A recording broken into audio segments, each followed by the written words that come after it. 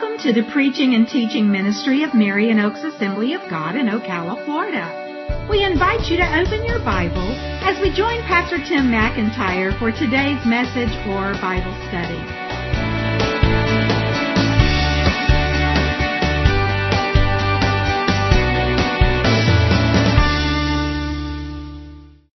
So tonight we are continuing and getting close to the end of our series on the life of Peter, from fisherman to follower of Jesus. And the title may be a little shocking. It's Peter's Hypocrisy. Peter's Hypocrisy. We're going to be looking at one of the last stories of Peter's life in Scripture. Happened later in his life, and it's not near as well known as most of the other stories of his life. Now, hypocrisy is a big deal, okay? Anybody in here like hypocrisy? I mean, that's a big complaint for just about everybody. And I'm not just talking about Christians. In fact, that's a big complaint of non-Christians. Isn't that like the number one reason that people often give for not wanting to go to church or be part of a church? Because the church is full of hypocrites. And I've heard somebody say, well, just tell them, well, come on and join us. There's always room for one more. And we laugh. And if we say that the wrong way, it can be very snide and cutting, and it can be very offensive. But there is a lot of truth to that, because you know what? We are all hypocrites to some degree or another. If you look at what hypocrisy and being a hypocrite means, and we're going to talk about that in just a moment. But not only is it one of the main reasons people give for not wanting to be part of church or going to church, it was the main thing that Jesus accused the religious leaders of his day of. And it was the main thing that he warned his disciples not to follow the influence of the religious leaders in. Hypocrisy is a big deal in Scripture. But that begs the question, what is hypocrisy? What do you think of when you hear the word hypocrisy? If somebody were to ask you, what does it mean to be a hypocrite? What is hypocrisy? How would you respond to that? John? Two-faced. Okay. Now, that's a colloquialism. What does being two-faced mean? Okay. You appear to be one way, and in reality, you're actually opposite or different. One of those two. Yeah, Chris. Okay. Hearing the word but not doing it. Okay. I would add a little bit to that. Lots of people can hear the word and not do it, but if they don't claim to do it or want to do it, they're not really a hypocrite. But if you hear the word and you claim to believe it and plan to live by it and you don't do it, there you go. You're a hypocrite. That's where the religious leaders come in Jesus' day. Any other thoughts about what hypocrisy or being a hypocrite is? To pretend to be something you're not, or put yourself forward to be something you're not. By the way, I forgot to mention a little while ago, if you're looking at your note sheet and say, oh, the back page didn't get printed right because it says application and there's no notes there, because we're doing things a little bit different tonight. We're going to work our way through the story, and then all of us together are going to do the application together. So as we work our way through this, if you think of something that comes out of this story of Peter's life that we can apply, jot it down real quick, because I'm going to give you a chance to share that as we get to the second part of our lesson tonight. All right, so here's the definition of hypocrisy, one of them anyway, off of the internet. And this is good. You got to pay attention because it's very official and formal, but it makes a lot of sense. It is the practice of claiming to have moral standards or beliefs to which your behavior does not conform. And you say, I believe this as something intellectual, or I believe this is right or wrong, but yet your behavior doesn't match. Okay? All right. It means to pretend to be what one is not, or to believe what one does not. All right? In other words, you pretend to be something, but you're not really that. Or you pretend to believe something, but you really don't believe it. Now, I came across this one. This is the one that's on your note sheet. It's brief, simple, but it really lays it out. Hypocrisy is to profess what you don't possess. In other words, you say you got it, but you don't. Whether it's your beliefs, your actions, your character, you profess it, you put it out there like, this is me, but you don't really got it. Here's a quote from a guy named Sam Rainier. I looked it up on the internet. He's president of Church Answers. He says, a hypocrite is someone who acts differently than his or her stated beliefs. In one sense, we're all hypocrites because none of us live up to our own standards. You know, as we've been working our way through Peter's life, we've seen that Peter has done a lot of things right, done a good number of things wrong. He's had his issues along the way. As we've studied his life, we see that he grows in closeness to Christ and his relationship with Christ. He's growing more and more to maturity. He's growing more and more in his usefulness and effectiveness to spread the gospel in the kingdom of God. But it's interesting because this event we're going to look at takes place later in his life, at least the part of his life that is covered by Scripture. He could have lived another 20, 30 years after the end of Acts. Okay, and all we have about his life from that point is just church tradition. It says he died in Rome, he was crucified upside down, all that kind of stuff. But as far as the Scripture is concerned, but this episode in his life where he demonstrates hypocrisy is actually later in his life. Okay, but I want to make this very clear that as far as we can tell from Scripture, and I believe this is true, that even though we're going to talk about a situation in his life where he demonstrates hypocrisy, it seems to have been a one-time event. It was not a lifestyle. Something happened, and it caused him to act like a hypocrite. And we want to draw whatever principles we can from that. So like I said, just keep an eye out for them as we go through, and we'll give you a chance to kind of share them a little bit later on. We're going to be looking at Acts chapter 15, verses 1 to 21, and then Galatians chapter 2, verses 11 to 14. So, we're going to jump into the story, and a lot of the story that we're looking at tonight has the foundation of the last several lessons we've done. And many of you have been here for all those lessons. Some of you have not. So we're going to kind of do some review very, very quickly to lay the foundation. But before we jump into the story, the background here is the situation between the Jews and the Gentiles of that time in history. All right? And we've talked about this a couple of times. The Jewish people were God's chosen people, right?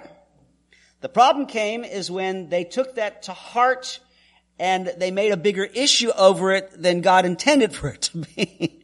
In the sense that God called them his chosen people, but he chose them to be a light to the world so that other people could join them and become part of the chosen people. But unfortunately, all too often, the Jewish people said, we're God's chosen people and we're going to keep everybody else out. All right? By the time Jesus shows up, there's this great barrier between Jews and Gentiles on the Jewish side. The Gentiles didn't care.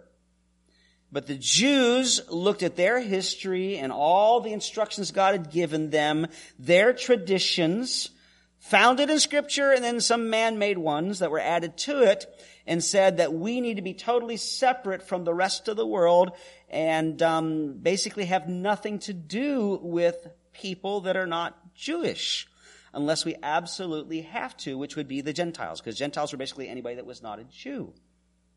Now, again, there's some foundation to that, because God told them to not imitate the sinners in the lands around them, but it didn't mean that they could not have an influence on them, all right? And so by the time Jesus shows up, the early church, the Jewish people were like, well, if we have to deal with the Gentiles, we will, but as minimal as possible. We will not go into their homes because we have these standards of righteousness and holiness and cleanliness. And that's not just washing with soap and stuff, but according to the Jewish law, cleanliness had to do with being holy, and being unclean had to do with being unholy. And it affected every area of their life, including and especially what they ate. And so that was the thing. You don't have fellowship with Gentiles. You definitely don't eat meals with Gentiles. You don't know what you're going to be served. You're probably going to get something because they were pretty restrictive that you're not supposed to eat. It's going to make you unclean, going to make you unholy in God's sight. All right? And the primary distinction, physically anyway, between Jewish people and Gentiles is the Jewish people were circumcised. Most of the Gentiles, not all of them, but were uncircumcised. And God had instituted circumcision all the way back to Abraham. I mean, even before the law. When God called Abraham, he says, I'm going to raise up you, your family, into a nation that I want to reach the world with. And the sign that you and the people of your family that becomes the nation are members of my people, all the males need to be circumcised. So, by the time we get to this situation, that was a big deal. Gentiles could become Jewish proselytes, in other words, almost Jews, but they had to agree to live by the Old Testament law, and the males had to agree to be circumcised, and there was a process and a procedure they'd go through, and then they would be accepted by the Jews. Now, Jesus has shown up. He's died for the sins of the world. He's been buried, raised again. He ascended into heaven. The gospel needs to go to the world. And lots of Jewish people are becoming Christians. Jesus is their Messiah. But what does that mean for Gentiles? And that's what the church is wrestling with. And we've been looking at the last couple of lessons because God is trying to shift the focus. Because up to this point, the Jewish people, as I said, don't want anything to do with Gentiles. But now the Jewish Christians are like, okay, well, Gentiles want to become Christians. Well, they need to become Jews first. Or at least at the same time. Because God's worked through the Jewish nation. So if they want to be Christians, that means they need to keep the law like us. You know, we still keep the law, but we believe in Jesus. Well, they need to keep the law. The guys need to be circumcised. At least there's a faction in the church that believes that. But some of the others are wondering, well, maybe it's different for them, but I don't know because this is God's holy, righteous law. And so God is trying to set that all straight. All right? So, let's do a little bit of review about things we've already talked about on your note sheet, parts of the story. We're not going to read all these passages. We're going to summarize, okay? But the first part is that Peter's prejudice against Gentiles is challenged by God. Now, I want to call this prejudice because all of this basically worked out to a great big prejudice thing, okay? Not quite the racial thing like we think of today, but it's the Jews against everybody else, all right? And so this prejudice that I'm talking about here is exactly what I just described. Peter is a good Christian, but he's also a good Jew. And if you had asked him before all these events, well, what do you think about the Gentiles? Well, God loves them too, probably, but they need to join us Jews, you know, and get with the program so they can become Christians. And so God challenges that in chapter 10. And that's where we have the story we talked about probably about a month or so ago where this Gentile God believer, Cornelius, who's a centurion, who's a good man, believes in the one true God. He prays every day. He gives to the needs of the poor. And he's praying one day, and God sends an angel and says that he admires and accepts the things that he does that are good, and there's a better way, and he has somebody to bring him a message about how to be saved, and he needs to send some messengers to go get Peter, who's in a town 30 miles away. And then Peter will come and tell him what that message is. And so he sends the messengers. And then Peter, at that time, the messengers show up, is up on the roof, which is another living area, and he's praying. He's waiting for lunch. He's hungry. And God gives him this vision where he sees this great big sheet, like a ship's sail, same word for a ship's sail, lowered out of heaven, full of all kinds of animals, clean and unclean. Remember, again, it's not dirty versus clean. It's holy and unholy. What I can eat, what I can't eat. And God says, hey, you're hungry, kill and eat. Peter says, no way, God, I've never even touched something that's unclean according to your law. And God says, if I call it clean, don't you call it unclean. Has that vision 3 times. And he knows God's trying to speak to him, but he's not really sure what it's about. And then the messengers show up and say, hey, our master wants you to come, an angel. Says you got to get a message. And he says, okay, now I see what it is. I got to go deal with some Gentiles. And God's trying to say, go ahead and do it. You think of them as unclean. You're not supposed to be around them. But God said this situation is clean. All right. So, number 2, again, this is review. Peter overcomes his prejudice while ministering at Cornelius' home. So, a couple days later, they show up, 30 miles there, 30 miles back. They show up in Cornelius' house. And to make the story short, Peter says, normally I wouldn't do this, but God told me it's the right thing to do. And so I'm coming in, and he's preaching the gospel, telling them about Jesus. They already heard about Jesus, but who Jesus was and all that kind of stuff. And even before he can finish preaching, the people turn to God in faith. It doesn't state that, but it's obvious they do. And God pours out his Holy Spirit upon them, and they begin to speak in other tongues. And it's so obvious that God says this is the right thing. So Peter is obedient to God because he had this vision. And then, when these people show up, the Spirit tells him, go with them. This is what I'm talking about. Okay? And so God verifies Peter's actions by saving Cornelius' household and filling them with the Holy Spirit. And there's no doubt, because they're all speaking in tongues. Brings us to the third part of the story. Again, this is review. Peter defends his actions to other prejudiced Jewish believers. Okay, so he preaches and he stays for a while. Okay, because he's discipling Cornelius and his household. It's implied that he's spending lots of time with them. So what does that mean? It means he's spending lots of time with them. They're probably having meals together, which is a no-no according to Jewish tradition. And even at this point, Christian Jews would say that's a no-no. Okay, that's the way they were raised. This is our religion. We believe in Jesus, but you don't do that. So God has convicted him. He's got to change. But this news gets back to Jerusalem, and they're like, what is Peter doing? He's the head of the church. He's the number one disciple. What is he doing? So he goes back to Jerusalem, and they say, hey, what were you doing? And so Peter explains to them exactly what happened from the vision all the way through the preaching, and how the Holy Spirit fell, and they became believers. And at the very end of his comments to them, he says, who is I to try to stand in God's way? All right. And then number 4, the last part of the review, the Jewish believers accept Peter's explanation and God's obvious verification. It says in Acts 11:18 that they actually began to glorify God. It's like, man, God's even saving Gentiles. Amazing. But that didn't totally solve the problem. There seems to be indication they thought it was kind of an unusual, maybe an exception to the rule or whatever, because the problem's going to crop back up. In fact, it's going to crop back up for the next several years. It's going to take a couple of years for the church to work their way through this issue that the gospel is for everybody, and people that aren't already Jews don't have to become Jews to accept the gospel. All right, so a couple of intervening events that we haven't studied, but we're not going to dig deeply into. Right after that happened, there was a church that was started in a town called Antioch. It was started by Jewish believers, but Gentiles are starting being attracted to it. So now Gentiles are getting saved. So we have in Antioch the very, very first church that's made up of Jews and Gentiles. And the leadership in Jerusalem hears about that. They say, we don't know if this is right. So they send Barnabas to check it out. Barnabas sees that God is moving in a powerful way. He encourages them. He becomes their pastor. The church is growing phenomenally. He says, I need some help. So he sends for Paul. Okay, Paul's been saved now for a couple of years. He's up north. So he says, Paul, come help me pastor this church. And so they're pastoring the church together. And then next thing we see in the book of Acts is what we studied last week, where Herod puts James to death. He imprisons Peter. He's going to put him to death, and then Peter's delivered by an angel, and he has to get out of town. And so that's where his leadership of the church kind of fades away, and Jesus' brother James becomes the next leader of the church in Jerusalem. All right? And then right after that, Paul and Barnabas are led by the Holy Spirit to go on a missionary journey, all through Gentile territory.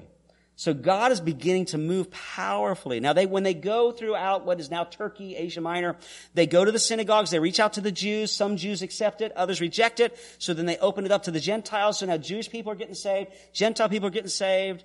The Jews that don't like them have a riot, they kick them out of town, whatever. But Jews and Gentiles are both being saved. But all these Gentiles are being saved. And Paul's not saying, well, now that you're saved, you got to get circumcised. Now that you're saved, you got to start keeping the Jewish law. So it starts to stir that all up again, especially in the church back in Jerusalem. What's Paul doing now? Is this really what God has? Okay? And that brings us up to where we start the story today. I know I zipped through that quick, but I wanted to do that so we got more time to discuss our story today and the application. Okay? So that brings us to the 5th part of the story. Jewish believers, not all of them, but Jewish believers tried to impose legalism on Gentile believers. So God has been saving Gentiles now for maybe a couple years now, but not around Jerusalem so much, but out there in the world, and the reports are getting back. And so when we pick up the story in Acts 15, chapter 15, verse 1, Paul and Barnabas have come back to Antioch from the first missionary journey. So let's read verses 1 to 5. But some men came down from Judea, that's where Jerusalem is, home place for the church. Some men came down from Judea and were teaching the brothers, unless you are circumcised, according to the custom of Moses, you cannot be saved. And after Paul and Barnabas had no small dissension and debate with them, in other words, they had a lot of talking about that, and it was not all peaceful. It says, Paul and Barnabas and some of the others were appointed to go up to Jerusalem to the apostles and the elders about this question. So it's not the apostles, it's not the elders, it's not the leadership of the church is coming. It's other people that are part of this faction in the church that says, you can't do that. And they go to Antioch and say, you got to stop this. Verse 3. So being sent on their way by the church, they passed through Phoenicia and Samaria, describing in detail the conversion of the Gentiles, and brought great joy to all the brothers. And when they came to Jerusalem, they were welcomed by the church and the apostles and the elders, and they declared all that God had done with them. But some believers who belonged to the party of the Pharisees rose up and said, it's necessary to circumcise them and to order them to keep the law of Moses. it says some of them that were party of the Pharisees. These are Pharisees who had gotten saved, but they were clinging very, very closely to their tradition, which may not have necessarily been a bad thing, but they were saying that everybody has to serve God the same way we do, according to this tradition. And when it says that they spoke up and said, it is necessary, the word that's used means it is absolutely necessary. I mean, there's no two ways about it. There's no alternative way. If these Gentiles want to be Christians, they have to be circumcised, and they have to keep the law of Moses. And that's causing a lot of problems. Paul's already come to the conclusion that's not the way God's working with the Gentiles. Because we're saved by grace through faith in Jesus Christ and what he did on the cross. But the Jewish believers are saying, yeah, but that all came out of Judaism, so Judaism's part of that. All right? So that gets us to the sixth part of the story. Peter defends freedom from the Jewish law for Gentiles believers. Okay, so Peter's going to defend this situation again, starting in verse 6. The apostles and the elders were gathered together to consider this matter. And after there had been much debate, Peter stood up and said to them, brothers, you know that in the early days God made a choice among you that by my mouth the Gentiles should hear the word of the gospel and believe. He's talking about the story of Cornelius. This is now a couple years since then. And God, who knows the heart, bore witness to them by giving them the Holy Spirit just as he did to us. And he made no distinction between us and them, having cleansed their hearts by faith. Now therefore, why are you putting God to the test by placing a yoke on the neck of the disciples that neither our fathers nor we have been able to bear? But we believe that we will be saved through the grace of our Lord Jesus, just as they will. He says, the Jewish law, it's part of our tradition, it's part of our history, but even we couldn't live by it. But now God's doing a new thing. He's saving people apart from that. It's by faith. It's because of grace through what Jesus Christ did. And he says, we dealt with this a couple years ago. I told you about how God did that. All right? So then, number 7 under the story here, the church in Jerusalem officially declares the freedom from the Jewish law for Gentile believers. I'm going to read real quickly from 12 to 21. And all the assembly fell silent, and they listened to Barnabas and Paul as they related what signs and wonders God had done through them among the Gentiles. And after they finished speaking, James replied, brothers, listen to me. Simeon, which is Simon Peter, has related how God first visited the Gentiles to take from them a people for his name. And with this, the words of the prophets agree, just as it is written. After this, I will return and I will rebuild the tent of David that is fallen. I will rebuild its ruins and I will restore it, that the remnant of mankind may seek the Lord, and all the Gentiles who are called by my name, says the Lord, who makes these things known from of old. Therefore, my judgment, now he's the leader of the church, is that we should not trouble those of the Gentiles who turn to God, but should write to them to abstain from the things polluted by idols, from sexual immorality, and from what has been strangled, and from blood. For from ancient generations Moses has had in every city those who proclaim him, for he is read every Sabbath in the synagogues. So here's what they did. They had a big discussion, big debate. Then Peter gave his testimony and his defense. Paul and Barnabas give up and share what God had been doing through the Gentiles on their trip. And then after a time of prayer, James basically says, you know what? It seems like the Holy Spirit's leading, that God's not going to require the Gentiles to keep all this Jewish law. He's not going to require the Gentiles to be circumcised. Let's just write them a letter, and in the rest of the chapter you can read it later. They do write a letter and send it out to all the Gentile churches. God's not requiring you to keep the law, but you know what? We need to be in fellowship together, Gentiles and Jews together, and there are certain things that are so abhorrent to Jews that if you could do these things, it would really be helpful for our relationship.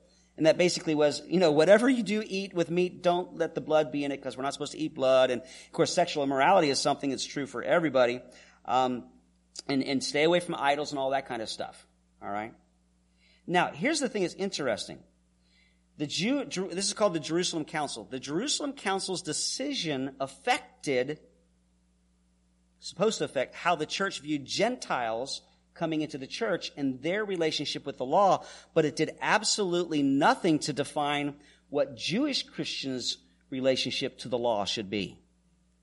Okay? In other words, the Jewish Christians are still Jews, and so they're still going to keep the law, and there's nothing wrong with that because that's their background, but that's going to continue to kind of get them to think, well, shouldn't these other people do it too? All right? All right. So they send out this letter to the Gentile churches, but there are certain people that the Bible calls, the New Testament calls, the party of the circumcision. They're also called Judaizers, who are going to go out on their own authority. And Paul had to battle this a lot. He got so upset about it. That's why he wrote the book of Galatians. He wrote a bunch of stuff in Romans about it, because these guys would go around where Paul had planted the church, and they'd slip into that church and they'd say, hey, listen, it's a good thing you know Jesus now, but now you got to take the next step, because to really be a good Christian, you got to be circumcised. In other words, even though the church had decided, the church council, you don't have to do all this stuff, Gentiles have to, they were slipping around and trying to tell them, yes, you do. And so Paul battled that for a number of years. Okay? That brings us up to the story. I'm going to give you a chance to talk in just a minute. Just had to get here, okay? So let's turn to Galatians chapter 2. All right? After all that, in Galatians chapter 2, starting in verse 11, Paul is basically kind of giving the history of his life and of his ministry. And I'll just say this before we read this story. We don't know exactly for sure when this event took place. A lot of Bible scholars believe it took place right here now, after the Jerusalem Council. There is a possibility it took place before the Jerusalem Council. Okay? Either way, though, the impact and circumstances that came out of it were pretty much the same. All right. Galatians chapter 2, verses 11 to 14. Paul's talking about all the work that God did through him and how he went up to Jerusalem, met with the believers, and they said, oh, you're doing a great job. Just be sure to take care of the needs of the poor. Verse 11, but when Cephas, this is Peter, okay, Cephas is the Aramaic name Peter. When Cephas came to Antioch, so Peter comes to Antioch. This is that church up north, where Gentiles and Jews are serving God together, all right?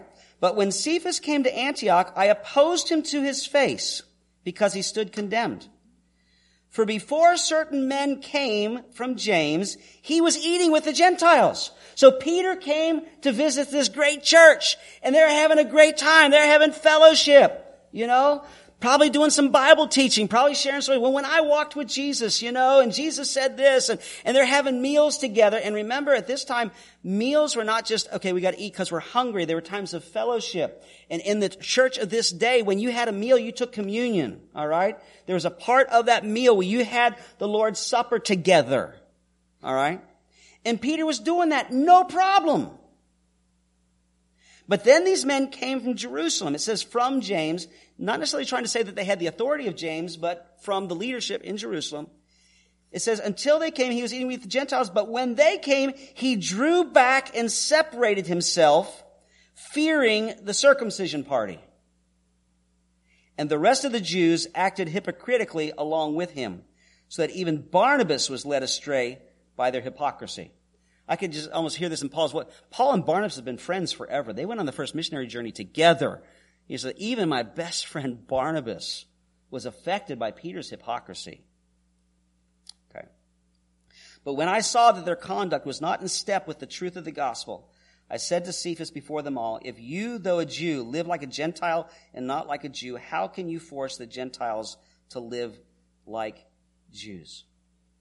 So Peter comes, visits, you're having a wonderful time, having fellowship, but then people from the circumcision party, from the Jerusalem church, the ultra-legalists, the Judaizers, as they're often called, they show up, and Peter's like, uh-oh. They probably even said some things to Peter. And so Peter stopped eating with the Gentiles. And it's more than just he stopped having lunch with them. They probably stopped taking communion together. And because... let me put it this way. Why do you think Peter did this? We'll start getting back into discussion. Why do you think Peter did this? Okay. For fear of what people are going to say about him. Chris? Okay, so he didn't want to fight and argue with them. Okay. Didn't want to make a scene. Well, he made a scene. It's just he with the wrong party, But also think about this. We didn't talk about this tonight, but perhaps you're familiar with this, that there's a scripture where it talks about that even though God used Peter to open the door to the Gentiles by going to Cornelius, that when him and Paul met each other and talked and stuff, they kind of agreed, well, God was sending Peter primarily to the Jews, and he was sending Paul primarily to the Gentiles. And it could be that Peter's thinking, okay, if my reputation goes back to the Jewish people, I'm not going to have the effectiveness with the Jewish people that I once had, maybe. But do any of these excuses justify what he did? No. What makes what he did wrong? Yeah. How many times have we been in a situation you're faced with two things, and no matter which one you do, you're going to be in trouble with somebody? And I won't ask you to raise your hands, but how many times have you made the wrong choice? I've made it sometimes. You got this choice, no matter what you do, you're going to offend or hurt somebody's feelings or get somebody upset with you. And usually it's, you choose, if you're in the flesh anyway, which one can I offend the least? Which one's going to give me the least amount of grief, right? And it seems to indicate, because of the personalities and stuff involved here, that the Gentile believers may give me less grief than the Judaizers, because they can cause me a lot of trouble. And so here's the thing though, Peter knew better. I mean, his experience with Cornelius and everything that led up to, God made it very clear. It's okay to have this fellowship with the Gentiles. You're supposed to reach it. You open the door of the church to the Gentiles. You're good. He knew better, but he did against what he knew was the right thing to do. And we can't complain too much because we've done the same thing, right? Chris? Yeah, that's where the idea of a stumbling block, where somebody's actions can cause problems for other people. And in this case, it was excluding people that God had accepted. Okay. Now it says that the rest of the Jews, some of the Jewish Christians, including Barnabas, followed his lead. Why did they follow Peter's lead? Because Peter's a leader, right? I mean, they're leaders too. Barnabas is a leader, but he's he's been with Jesus longer than anybody else. You know, his influence shows you a lot about what your influence can do, good or bad, right? The result was basically probably the first church split in Scripture, you know. Now they've got two different groups of people. They got the Gentile Christians. They're all eating together, taking the Lord's Supper together and stuff. But the Jewish people have said, we're not doing that no more. But they're probably still, I'm sure they're still eating. But you've got this church that was Jews and Gentiles having such wonderful fellowship together in love and God's working power. They sent out the first, Paul and Barnabas on the first missionary trip, and now the church is split. Now, so some Bible scholars say that Paul may have been gone on a trip and he came back and saw this happen. It's like, oh my goodness, I got to put a stop to this. Or it could be that he was there, and as soon as it happened, he says, I got to put a stop to this. But it says that Paul rebuked Peter publicly. Now, some people say, why did he rebuke him publicly? Because, Jesus said if there's a problem between you and a brother, you should go privately. But that's a private issue. This is a public issue. This is something to split the church.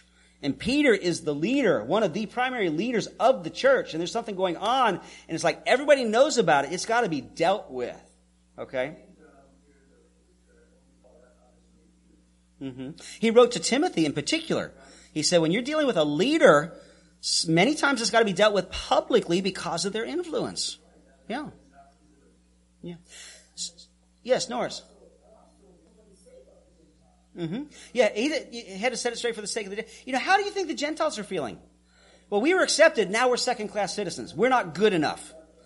But even more significant is taken to its extreme. The logical conclusion is, well, if these people can't eat with us because we're not circumcised, then I guess we do need to be circumcised. And so it was changing, or the devil could have used it to try to change the gospel. In fact, that's what it says here, that Paul was so aggressive about this because it was not in step with the truth of the gospel. It was changing the truth of the gospel. The gospel has been, you come to know Jesus by faith because of God's grace and what Jesus did. Now it's like, okay, you can become a Christian. It's by faith because of God's grace, but you also got to be circumcised. So it's the whole thing that the enemy was trying to do about the Judaizers creeping into the church. It's like, we got to put a stop to this now. So it wasn't just that Peter was being rude or socially rejecting the Gentiles. His actions were contradicting the basic gospel message. And it's a good thing he took the stand, because if he didn't, there could have been two totally separate churches from that point in history. And unfortunately, through history, there's been other things that divided the church, but that's totally beside the point. All right, so now let's get to the application, okay? I tried to hurry through that as quick as I could, but it still took a while. So, instead of me giving you all my application, okay, what are some of the things that you see in this story that we can apply to our lives, either about hypocrisy or about leadership or dealing with problems or whatever? Did anything jump out at you? I've got a list of them, and I can give you some of them, but I'd rather hear from you guys. John. Yeah, don't be a hypocrite. If you're going to talk the talk, walk the walk. Live out what you say you believe. Now, do any of us do it 100%? No, because we're still in process of living up to what we know is true, right? But neither should we use it as an excuse like, well, I can never totally live up to it because I'm a fallen sinner here, so I'm not even going to try. So don't be that's my number one here. Don't be a hypocrite. All right? Live out what you say you believe. What other truths can we draw from this? Lynn, give us one. You could give us 5, but give us one. Yes. Realize that others are watching us. Our influence. That's right. Our testimony and our influence. Now, this is more significant for leaders because they have more influence. I think I mentioned on Sunday, that's why James says that teachers, but other leaders will be held more responsible because they have a bigger influence.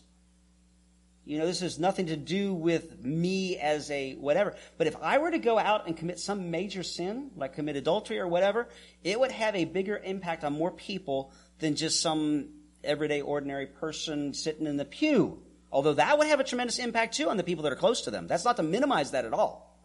Okay? But our testimony, as Lynn said, and our influence is important. And that's why it's so important that we try not to be hypocrites. Okay? Yeah, Chris. Yes. If somebody messes up, restore them quickly and move on. And so there's a number of principles there. Number one, we are never too old or too mature to mess up. Okay? And that's a warning to those of us that have known the Lord longer. If we get to the point of thinking, well, I'm close enough to God, I know enough about Scripture, I'm not going to mess up or whatever, we're just headed for a fall. Pride comes before destruction. But not only that, but we may end up getting involved in something that we don't even recognize because of our pride. That's what happened with the religious leaders of Jesus' day. They didn't think they were hypocrites. They didn't think that they were far away from God.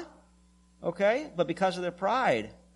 But the good news is that if we do mess up, and that's good because we all will, we can be restored, and there is forgiveness. Okay? It's better not to have sinned at all and made the mistake. But when you do make a mistake, fess up. Get it right with God, get it right with the people, and go forward. And, we see the influence and impact of Peter on the church. Whether this happened before the council or if it happened before the council, Peter learned his lesson, and he was the first one to stand up and said, yeah, we can't require this of the Gentiles. But even if it happened afterwards, he got it straightened out, and he had a tremendous impact on the church for the rest of his life. Okay? All right, any other thoughts you can draw from that? Joe? Good point. Jesus died for everyone, and the invitation is for everyone. Now, that doesn't mean that everybody can come to Jesus on their own terms. Just because the Gentiles didn't need to be circumcised or eat the right things according to Jews, it doesn't mean that they could live however they wanted. There's still the moral law that God requires of everyone. All right? But Jesus, and we don't need to exclude anybody. And of course we say, well, I don't exclude anybody, but do we ever exclude people practically? In other words, are there certain people or types of people that we don't really care much about sharing the gospel with because we just don't relate, or they turn us off, or they whatever, that type of people, we've got to deal with those kind of things and see if there is anybody in our hearts that's like, well, we have more of a tendency to not care about them or not share the gospel or not be that concerned about it for whatever reason. Any other thoughts about the application of this? We've got to look at ourselves. I don't know about you, but it's so much easier to see faults in other people, And that goes back to what I preached a couple weeks ago. We're talking about Luke, where Jesus said, he didn't use the word hypocrisy, but that's what he's talking about. You've got, you're trying to take this speck, you see this problem in somebody else's life, this speck in their eye, and this whole time you got this big telephone pole coming out of yours. We need to look at, he says, first deal with your own issues. So that's a very good point. We need to examine our own hearts.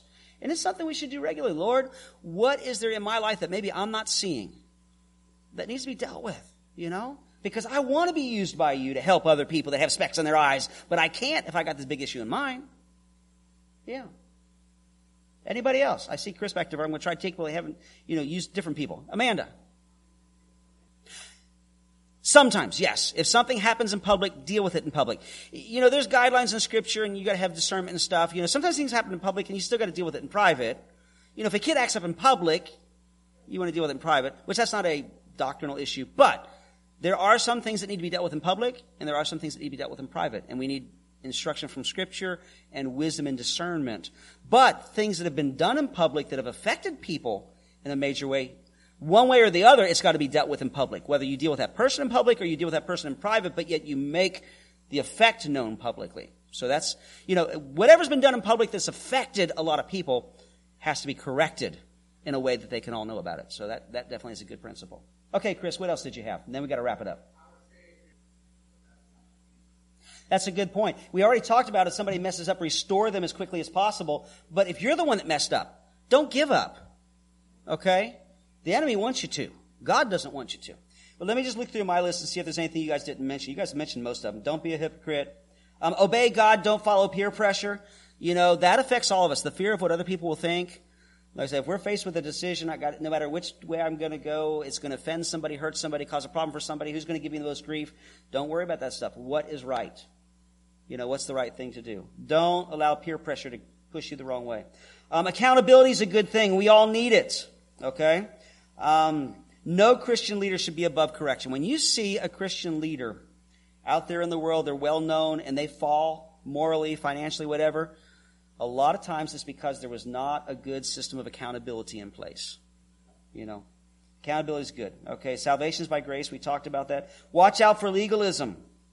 Don't let other people impose it on you. Don't try to live by legalism and don't impose it on others. And that's not the same thing as obedience. We need to walk in obedience. Okay? Even the best of us can fail at times. Leaders have tremendous responsibility to live the truth. When we fail, there's opportunity for repentance and restoration. We got to take the gospel to all people. You guys covered pretty much everything I had down. You guys did great. So as we close in prayer, just think about how do I need to apply it to my life, and that's between you and Jesus. So, Father, we come to you right now, thankful again for a good lesson, a good looking at a story from Peter's life, Lord God. Peter, a great man of God, even in his later life, Lord. Not toward the end, but, after he's grown to some maturity, he's being used powerfully by you. He makes a mistake, but you don't give up on him, Lord God. He's corrected. He goes forward. Father, wherever we are in our walk with you, whether we've only known you for a short time or maybe we've known you for decades, help us to always be willing to look at ourselves and deal with any issues that are there. Show us, Lord God. I pray that for myself. Lord, show me anything in my life that could be a problem, that's not right, that I need to deal with, Lord God. And Father, help us not to be hypocrites. We're going to make mistakes. We're still all growing and learning. But Father, I pray that you would help us to live in such a way that our testimony and our lifestyle and our influence, our words, our actions would not be a major stumbling block, to use that phrase we talked about earlier, to someone coming to know you or to serving you well. And Lord, when we do mess up, help us to get it fixed as quickly and as best as we can. Father, we just thank you and praise you for it, Lord. In Jesus' name, amen.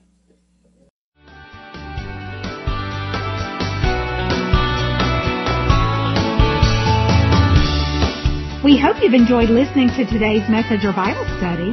For more information, please contact us at area code 352-347-3001 or visit us online.